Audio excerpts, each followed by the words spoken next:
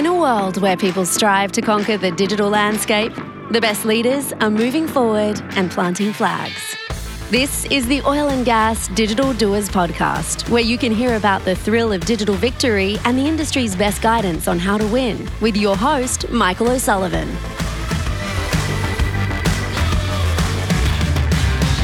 So, for those of you who might be looking for a job, if you happen to be experienced as a pumper, now, and I think you have to be reasonably experienced, because this job here, this is from the Apache Corporation, and this is to be a pumper 3. So presumably you have to have already had experience being a pumper 1 and a pumper 2, and if you're up to the pumper 3 level, then they are hiring this job. Let's see, at an assortment of locations: Coahoma, Texas, which is out in the Permian. Also, let's see, Powell, Texas, which I think is up in East Texas near Corsicana. That would be the Haynesville Shale up there. Also in Eunice, New Mexico, which I feel like I should know where that is, but it's in New Mexico. As you know, there's lots of unconventionals happening out there. I don't know, there might be a couple of other spots. But anyway, if you're curious, like, well, what do I have to do if I'm a pumper 3? So the good news is, from what I can tell in the job description here, you don't have to do any actual pumping. Like, you don't have to grab the handle and, work the machine up and down. It looks like it's a little bit more, maybe more sophisticated, less physical than that. But anyway, there's a long list of bullets here. It looks like you have to know how to do a lot of stuff.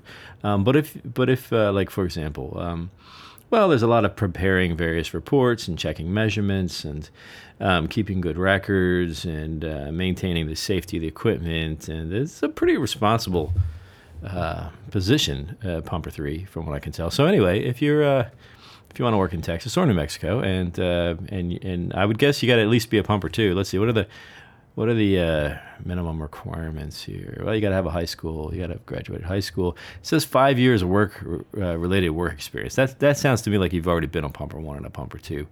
And you got to know all the Microsoft applications. And there's a bunch of other stuff here.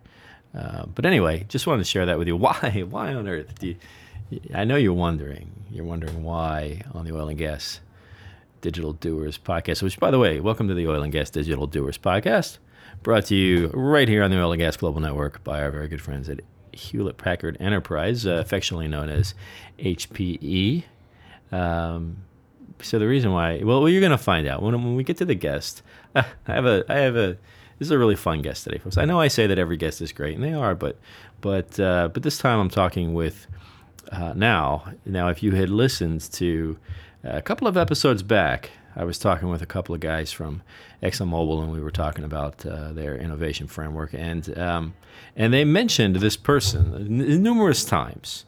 And so today we will be talking with that person who everybody was so impressed by, and you're going to find out why I was kind of curious to know what exactly does a pumper do and how do I get a pumper job. Clearly, I'm not qualified, so I will not be applying for the pumper 3 job with Apache. But if you are, you can find this right there on the Apache website, or I imagine any of the other spots. All right. Enough of that. I did mention our sponsor, Hewlett Packard Enterprise, HPE. They are a relatively new sponsor for the show, but they're not new to working with OGGN. They have sponsored some other stuff for us. We've worked on some events together. Really love the folks over there, and they're doing some great stuff. You might have heard me on the last episode talk about HPE GreenLake. It is a cool thing. If you're looking for better options on how to do this edge to cloud stuff, then look at HPE GreenLake. If you don't know what I mean by edge to cloud, then that's probably not for you. But we do love working with them. We appreciate their sponsorship. As I always say, without them, there is no us, and that is really true. Without our sponsors, we wouldn't be able to do any of this, and therefore you would have nowhere to go for all of this fantastic stuff. Believe me, I've looked. There is nowhere. This is the only place. So thanks to our sponsors. Please show them some love. And without any further babbling from me, ladies and gentlemen, please give a warm OGG and welcome to Maggie Burns.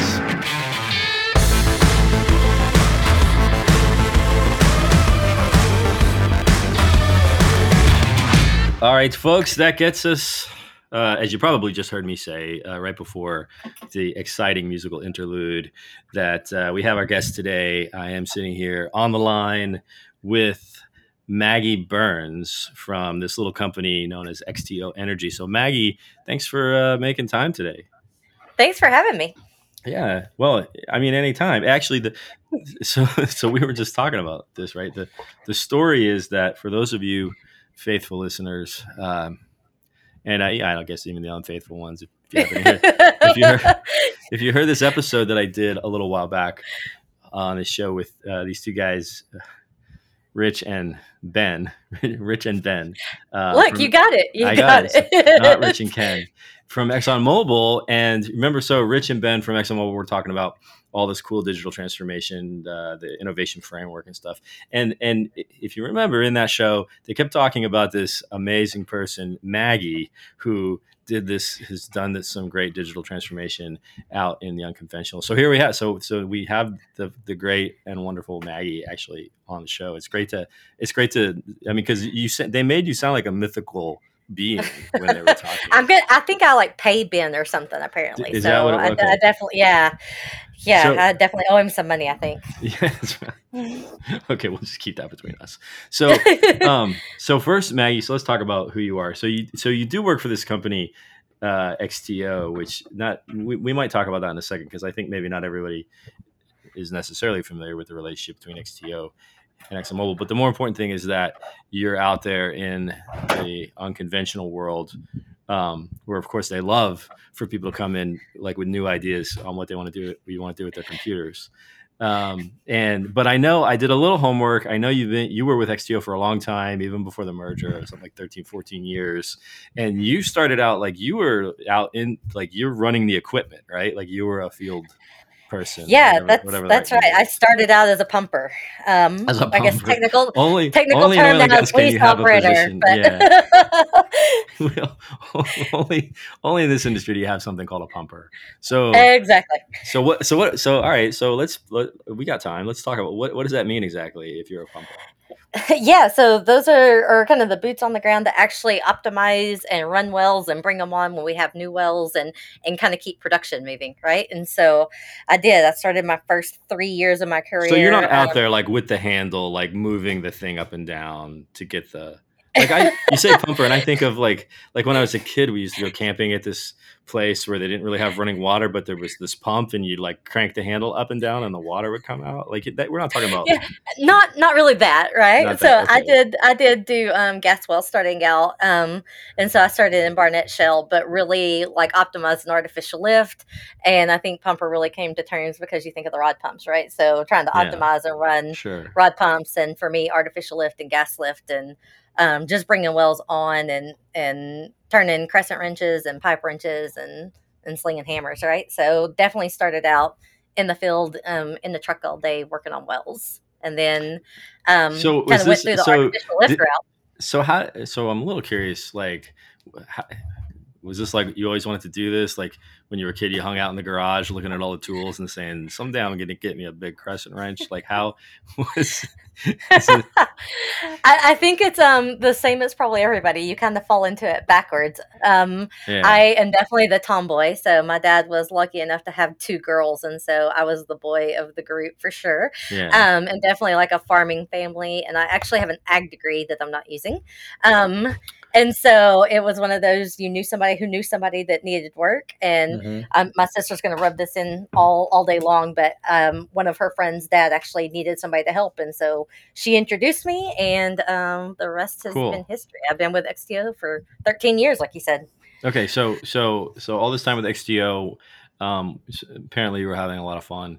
And then one day somebody came and said, we're merging with this little company you might have heard of called ExxonMobil, right? So that's been what, like 5-6 years now? How long has that been? Oh, longer. Yeah, 10. Longer.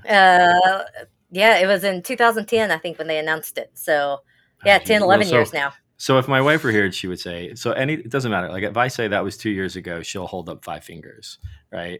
Like if I say, that was if about 5 years I say ago. that happened the other day, it really happened probably a year ago. Yeah, so I agree. I'm going to the same way. so more than 10 years ago. So ExxonMobil, because they were interested in the unconventional business, right? That's when it was really Yep. starting to boom. Yeah. Yeah, that's correct.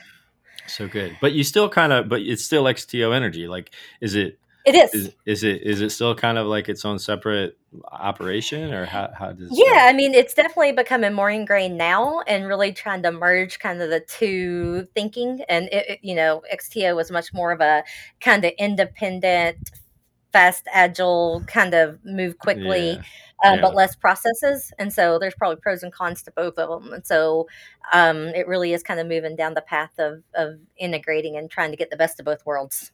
Yeah. It's kind of like this other little company that they bought a while back called Mobile. Called And mobile, right? yeah. Yeah, same thing. Well, and so I'm kind of hanging on this because besides just being an interesting story, when we start talking about digital transformation, one of the big things to kind of work through is the cultural aspects, right? And if you already have a culturally complex organization, then digital transformation doesn't get any easier, I would imagine, right?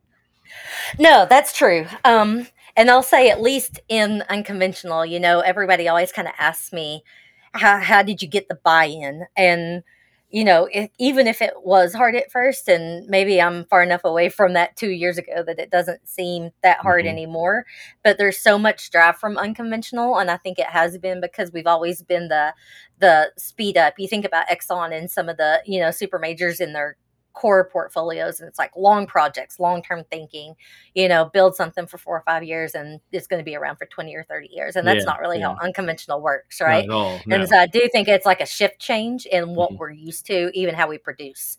Yeah, And so yeah. we kind of tackle some of the stuff differently. Yeah, I remember it was probably about 3 or 4 years ago.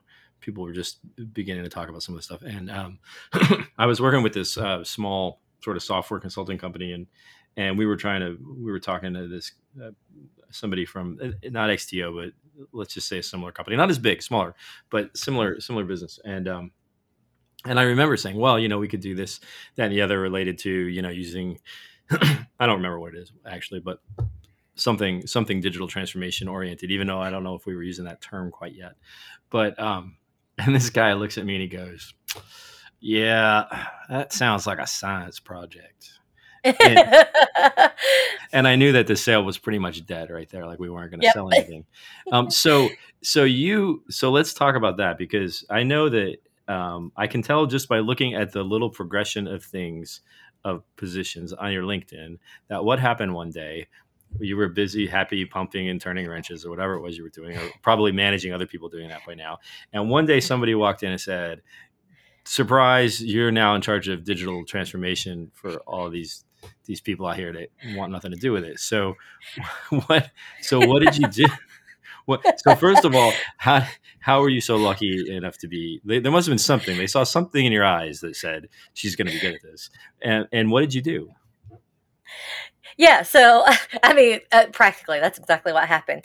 But Yeah. you're right. Like, I was artificial lift foreman at that point, right? And where I was working again, I was in a BU, and so we were Hmm. really working in Fort Worth for some of that efficiency, right? Kind of Yeah. looking towards an older field. How do we make it more profitable and really optimized? And so, in Sure. doing that, it was really kind of doing that job, and then we were bringing on all these initiatives of like, oh, pump by exception, operate by priority, whatever we're going to call it now. How do we really bring in where guys are going to valuable stuff, and that we're not focusing on the non-profitable stuff. And um as we started doing that, it was really just kind of split efforts, and we finally kind of sat down and talked and said, okay, I'm doing two jobs probably pretty badly at this point. Like, I need to Right. pick one and something, and really decided to go down this path. And we actually created a role called the Operations Technology Coordinator, which is what I was doing directly before this one, and Okay, I really got to stop you. embedded that. That sounds like Yeah, go ahead. ExxonMobil. That sounds like ExxonMobil right there. You're probably not wrong. I think my ops manager Operations had a technology list of. coordinator. Yes. Yeah, they had a list of names that he could pick through, and he kind of picked, said, "That makes sense to me." Okay. Yeah. Okay. Okay. Um, So there you go. So then what happened? so, and then, yeah, so for sure started proving out the use case that we could drive a lot of this digital and efficiency by having a voice from the field and who supports the field, because we have a ton of great ideas that are really grassroots, right? So Right. many times these lease operators, mechanics, maintenance guys, measurement guys, they have great ideas on how to make their job more efficient, but they Right. really didn't have a pipeline of where it went, right? They might send it to a foreman, the foreman might be interested, but Yeah, oh, the sure. safety thing came up or this thing came up. So And let's so, pause there for just a second, because yeah, so give me an example, because that sentence you just said, like we had some ideas that would make our job more efficient, blah blah blah. People say those things a lot of times in the abstract, and I understand it's because we're trying to kind of generalize so we can keep the conversation moving. But like, give me an example. Like, what is one of those things that somebody our comes up with an biggest idea? thing, and it's so silly. It's silly when you're on the outside looking in, because for any other industry, it's probably crazy. But it was using our phones. How many times are guys out in the field with, like, they're on a hotspot on their phone trying to get on the laptop to do things? And Right. in our daily world, at any point, I had one guy tell me, I can see what my wife is spending 2 seconds after she spent it because I get an alert from my bank account, but I couldn't do anything on my phone in the company.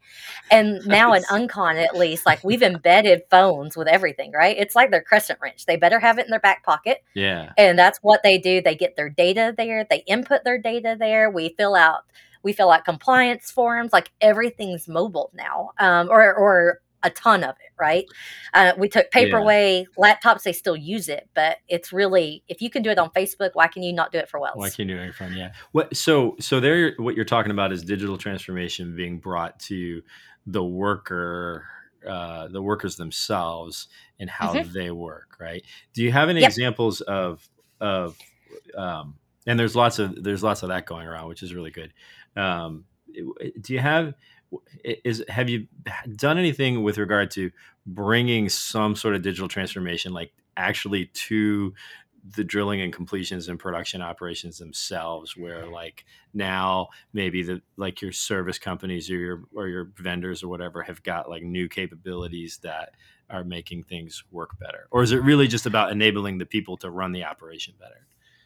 So, my major role, at least, is really hands on with operations in our internal teams a lot of the time. Right. But I'll say that we try to spread that, right? And so we're not so siloed that just because it's our main focus, we don't try to move further out. And so we're doing a lot of things. At least we have a couple of digital teams in unconventional. Drilling and completions is one of those focus. We use a third party company, and there's some really cool things that we use. And, like, Corva, for example, and we're Oh, not opposed to third party too, we right? love I those think you have guys. to We love Corva. They, I they think you have to think, like, what's internal versus external off the shelf available, right? Yeah, yeah. No, we love, so Ryan and those guys, we love them. In fact, if you're in Houston, right? Aren't you in Houston? Yeah. Yeah. Yeah. So Mhm. so you need to come, and everybody else who's listening who's in Houston, you need to come to the OGGN monthly happy hour events. Now we've started those back up. Those were kind of this legendary thing that we used to do, and then of course we quit. When everybody was not doing that stuff. Um, but we have them at the Cannon in West Houston, and which is also where we record a lot of podcasts. But we've started having them in Ryan in the Corva offices. I don't know if you've ever been there, but they Oh, have I haven't. they have this amazing space at the Cannon, this big open kind of event space, and it's really cool. But yeah, they they're doing some stuff that is. Like when it comes to like closing the loop with data, like being able to analyze and process data like in real time in the drilling operation and like send it right back into the operation to adjust the instructions that ordinarily you'd would have had to go back to like the guy who made the model. Like that's really cool stuff that they're doing. Yeah. I mean, is that what you're seeing happen out there in And the and real I world? think they're doing a lot of that stuff, and we have a really awesome, we're just going to keep giving you more people to talk to, but we have a really awesome drilling manager named Jason Garr, and he's got like a drilling control room set up on our campus where it's really screens up with drilling engineers working and looking at Corva and then looking at real-time information coming back in rig so we can make those changes and really kind of focus on our performance. Okay. So All right, I gotta pause you for a second because remember that thing that before we turned on record that like I said it sounds like you're oh on no. Jupiter. Oh wait, now you're back. You're back. So you must have turned your Okay. head. That's okay. But anyway, we're gonna get that drilling guy on the show to talk about because because don't move your head or anything. Okay, I won't. I'm going to stay So now you can tell 100% the still. truth is that part of your digital transformation for workers is you've actually installed antennas in your head, right? That's it. But you're That's still it. kind They of follow me around. fine tuning. So, all right. So, so let's go back to the story. So one of the things, and I think back to one of the things that Ben told me was that when he was an operations guy in the field, and these two like young guys had this idea for I don't even remember what it was, some sort of fancy computer stuff, and he said, and I like promptly threw them out of my office, and so how did you and when I said, yeah, how do you overcome that? That was when they started talking about Maggie being like the master at that. So if I'm somebody listening to this and I'm like, yeah, I just got crowned this position as well, and nobody wants anything to do with it.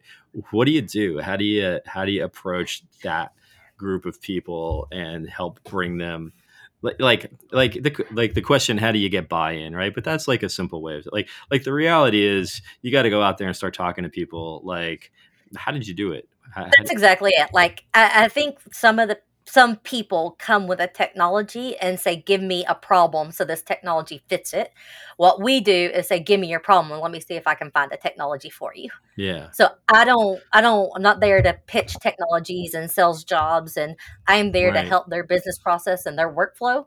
And if they can help me with that, or I can go, and I don't expect us to sit and workshop and spend 4 days in a room where they document everything. My expectation they love for myself, that. That's their favorite. They love it.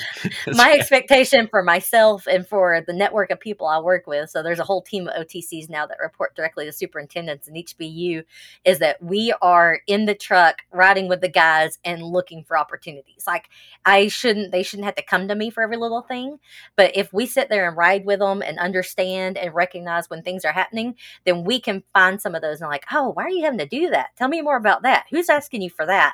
And then we get to go do the investigation. And I swear, the first time that you actually get results for them where you've made their job a little bit easier and they can focus on what is a priority in their world, they'll bring stuff to you. Yeah. Like, the buy-in is proving that you're there for them. Right. So the first time you go and say, give me one of your problems, they're like, oh, okay, I'll play along. Right. Yeah. And then when you solve it and make it better, all of a sudden, like, you got a contract. They're like, oh, here's 20 more problems. I always laugh. My first conversation was we were rolling out a technology, and it was a third-party technology. And the easy part's to roll out, right? That's the easy part. But the follow-up is where it really like proves out, because nothing's perfect, especially if you're going to try new things. So I went in and I said, okay, you can tell me it's not good. You can tell me I'm not good. I don't care. I've got thick skin, and just talk to me. And like an hour later, I had them telling me they wanted FR rain gear because they're like, oh, look, she's getting stuff done. Right. I'm like, okay, I can't necessarily get you FR rain gear, but like, and also we their need a foreman's microwave sitting there. Yeah. And their foreman's sitting there and he's like, I'll handle that one. I'm like, okay, thanks. Do that. But you just become a point person, right? And it's not because I can necessarily fix everything, but maybe I'm the pipeline so they don't have to call Houston, or they catch me. Like most of the operators in the field, it's not that they can't work emails or their phones, but it's so much easier to catch somebody. So they always caught me way more times running to the bathroom or the safety meeting than they ever reached out and like actually called me for something, right? Sure. So you just have to be available. You have to be part of their network and part of their world. Yeah, no, right. And so this is I think there's a couple of things that are really key here to being successful. One is you have the credibility because you're from that world, right? Mm-hmm. So that, I think that, like, if you're looking at like what's the prescription for success, that one's probably critical. And then, as you said, actually being there, right? You're not like this person at the other end of an email trail somewhere, who I need to remember to get back to, right? You're somebody that I can like run into on the way to the bathroom and talk about stuff. So let's, but now let's talk about what happens on the other side, because you mentioned all of a sudden now they give you 20 problems, which means, because on the other side of all this, you have to like actually make these like come up with solutions that work, which means you have to prioritize what's most important. And you also have to probably wrangle various groups of people, right? To actually, like, you don't have a magic wand where you just go like, poof, here, your problem is now better. So what happens on the other side? Well, I want that magic wand. Okay. But yeah, I mean, that's the thing, right? So part of it is prioritization. When I look at it and when I have to prioritize across everything, because I have, three major BUs with divisions kind of within them. And so Right. everybody needs something. It's not always the same thing. So Yeah. if we are looking for something, long term, we want to try something, see if it works. So do small pilots. So really, discover that, kind of figure out what's the right fit for it, and then scale it if possible. And so when you really get to that scalability, that's when you're like, okay, I can put more resources behind it because it may fit 1,000 lease operators versus these 20. And Right. so I really have to start in my role now with 10 OTCs kind of that I work with. I have to start looking at saying what's the biggest impact to the business and who's also hurting the worst, right? Do we have some decent workarounds here that we can make this work and we can buy a little bit of time, or something completely broken and we need to figure this out and have a full end-to-end solution? And so a lot of times it's a very iterative process. Like, we can't always do the slam dunk, we're going to get everything done right now. But I also think if you communicate that with the guys, they are very open to knowing that it's not going to happen in the next 2 weeks, that it's going to be a process to get there if you can deliver on the things that can happen in the next 2 weeks. Right. Right. Right. And I mean, our IT teams, at least, the Uncon IT teams are our partnership, and I couldn't do it without them. So I always just say I translate the field very well, but like, I know just enough technical to probably be painful and be a problem. And so they really helped me, like, taking my translation and Yeah. doing something with it and trying to build that priority as well, right? Do you have people But that we are also don't do. Oh, go ahead. Sorry. no, no. Well, I'm just curious. Do you have people who are dedicated to you for these efforts, or do you have to kind of like compete for resources like in the pile of people? We definitely compete. Yeah. But I'll say most of the stuff now, and I've been really lucky with at least the avenues that we kind of reach out to, Right. were probably some of the biggest priorities because they know it's coming straight from the business.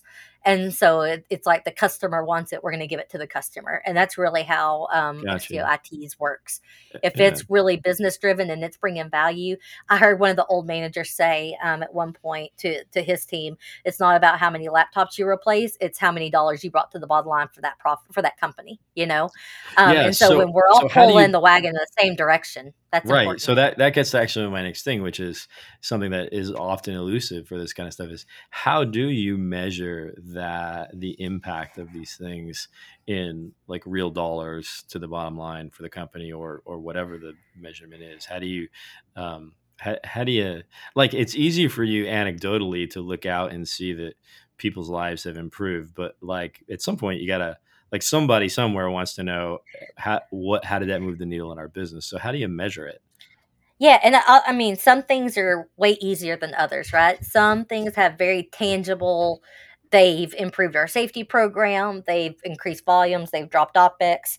There's things that are very tangible that you can say from the forefront that this is what value we're going to start tracking, Hmm. and look at like what our baseline was when we started and see what it is at the end. Maybe one of my team members is doing artificial lift stuff, and we increase production by like 2% or something. Throwing out some numbers.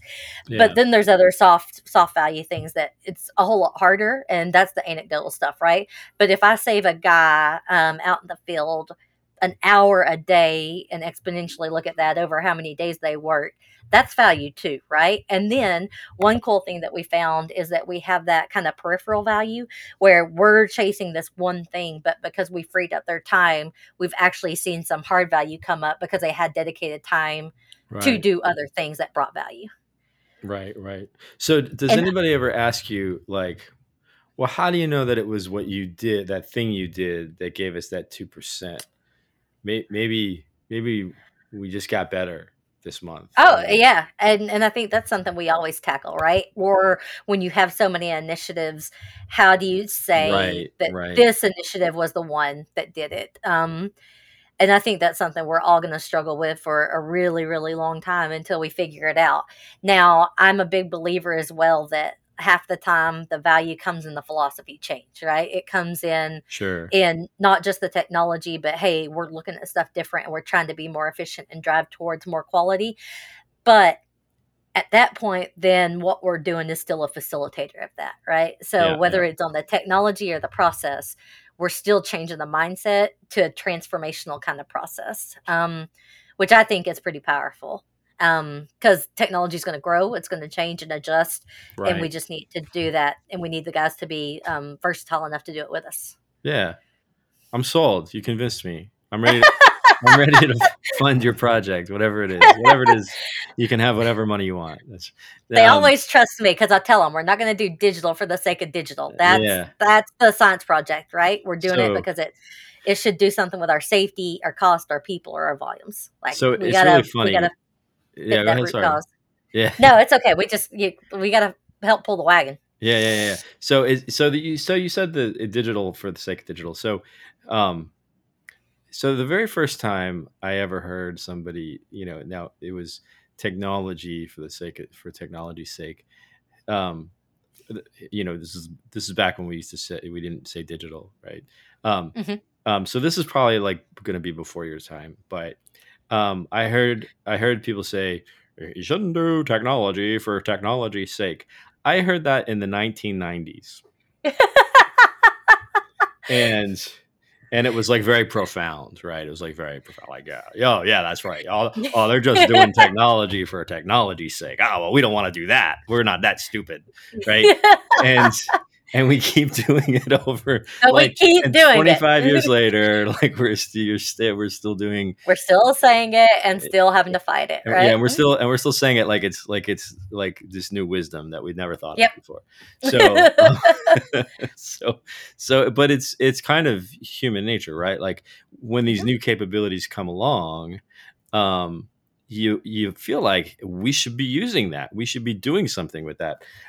So and so is doing it. How come we're not doing it? We could be, like it's just natural, I think, to be enthusiastic about these things and to want to get whatever presumed benefit there is. So you have kind of two different groups of people, right? You have the people who maybe are more like some of the people that you have had to deal with, who are like, just like keep all that stuff away from me. But then you have the people who are like, this is great, we should be using this, and then they make the mistake of, okay, but what are you actually going to do with it? What do you expect to get out of it? And how do you? So it sounds to me like you've got that formula down pretty well at this point, right? And the key is you're actually out there in the field observing, right, and working those relationships.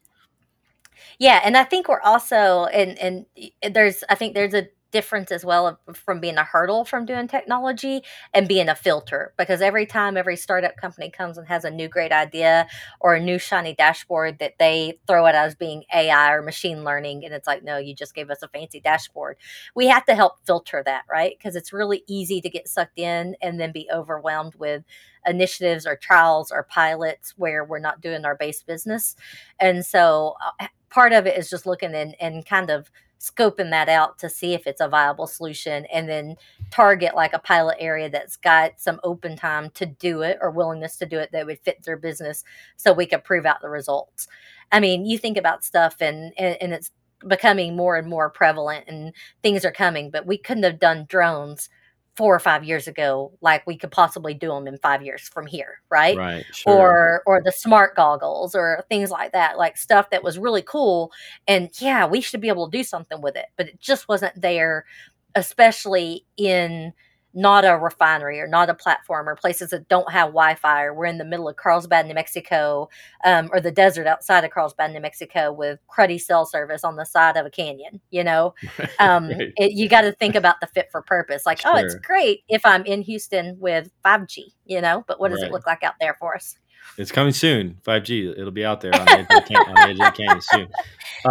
But so another thing, that an interesting part of kind of what you're describing is you're right. There are these new innovations that are coming fast and furious now, and you're gonna be much because the 5G will eventually show up everywhere. In fact, we're having that's going to be our panel discussion at the next OGG and Happy Hour on the 20th this month. No, what is it? The 30th, on the 30th of this month, which is being sponsored by RealWear. And if you looked at some of the stuff that those guys at RealWear and some of the like connected worker stuff, the innovations are amazing.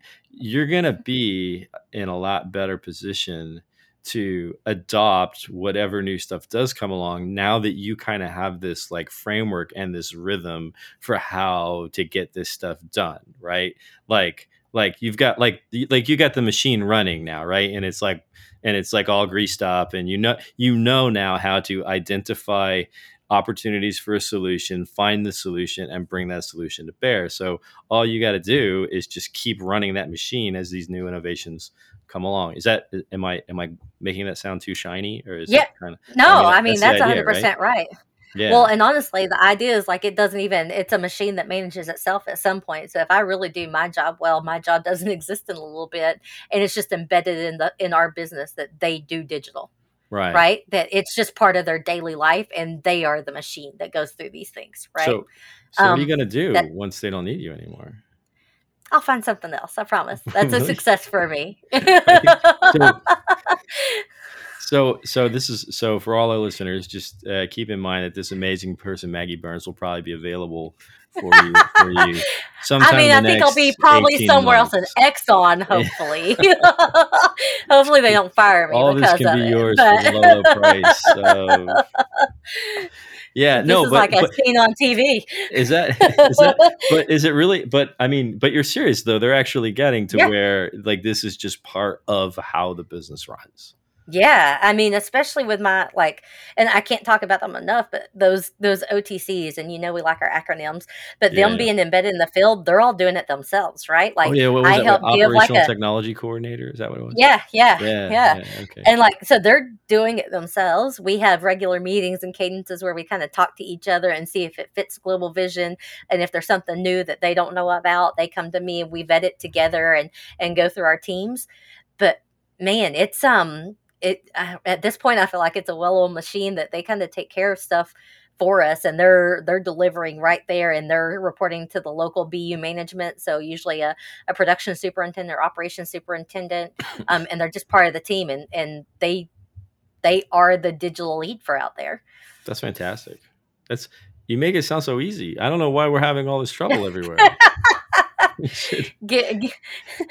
Find those trailblazers. Yeah, no. Well, then that's the thing, and that's exactly what the show is about. We say that this is about stories about people who are getting digital done. It certainly sounds like you are getting digital done. We mentioned, I can't remember if this was before we turned on the microphones, but we were talking about how sometimes we catch in the industry, the outside observing think tanks like to say, well, you're not making very much progress in digital transformation, but we've come a tremendous, given the size and complexity of the industry, what you're describing right here, it sounds like progress to me. It feels like it anyway, right? I think it's a ton of progress in a very short period of time. I mean, we went from an industry that was probably static in what we were doing. And I think here's the other thing. People say that oil and gas isn't innovative. If you look from a scientific drilling, fracking, completion, it's very innovative, right? Yes. It was just the focus was on something different. And so now we really split the focus into something that we found brought just as much value as that stuff does, right?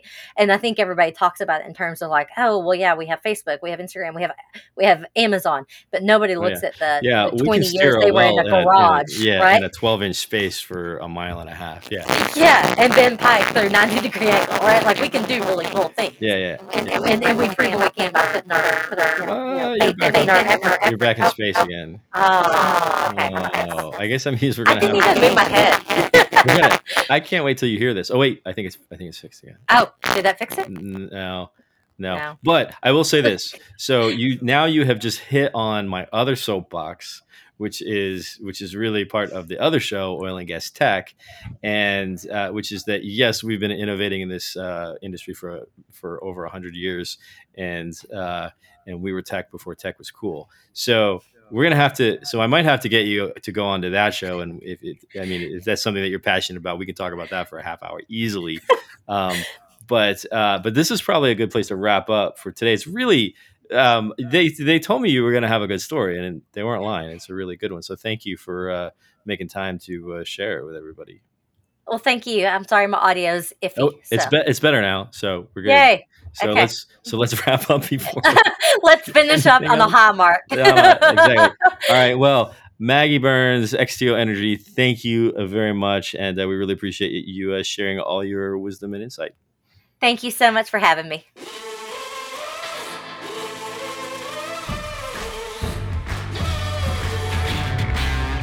Well, there you go, folks. The famous Maggie Burns from XTO Energy and/or ExxonMobil.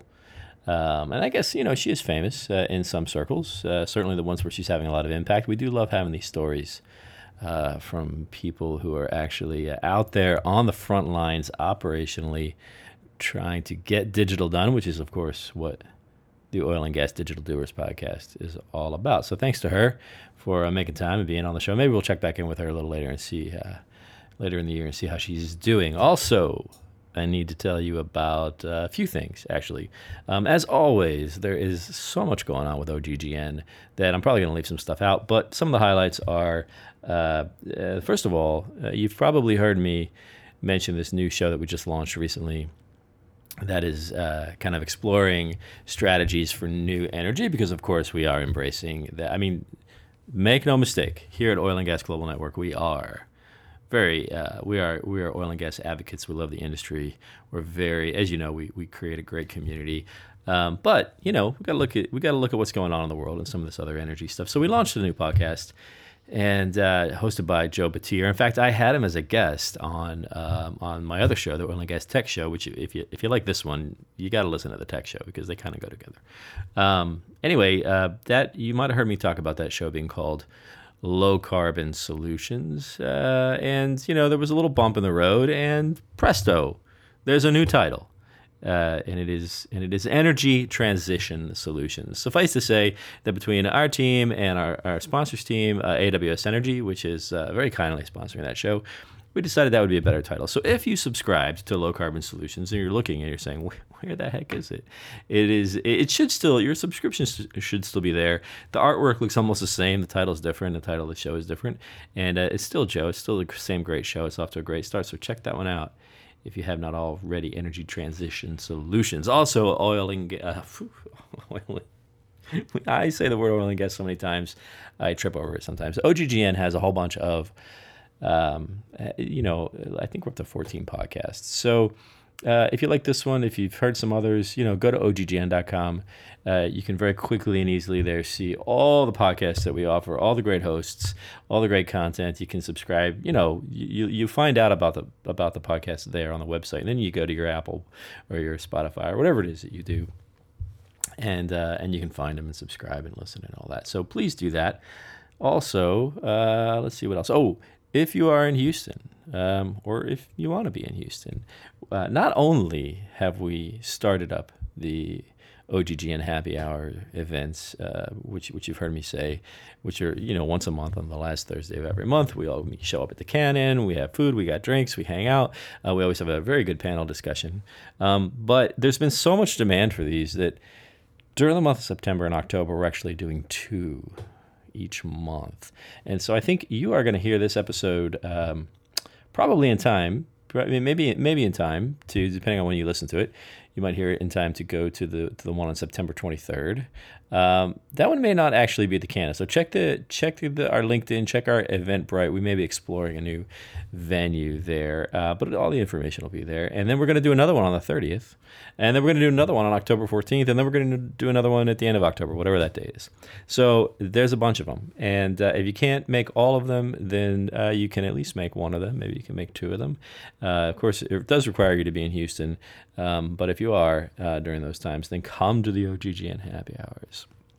That's it. That's going to wrap it up for today, folks. As always, Thanks to our audio fixer guy, Mr. Mac Roman, who always puts all of this stuff together and makes us sound great. He throws a little bit of his own personality in there once in a while, as you might notice, but we love that. And thanks again to our sponsor, HPE, for making it possible. Thanks, everybody, for listening, and come back for the next one where we can hear some more stories about people who are actually getting digital done. Come back next week for yet another exhilarating expedition into the very real world of the best digital doers in the oil and gas industry. A production of the Oil and Gas Global Network. Learn more at oggn.com.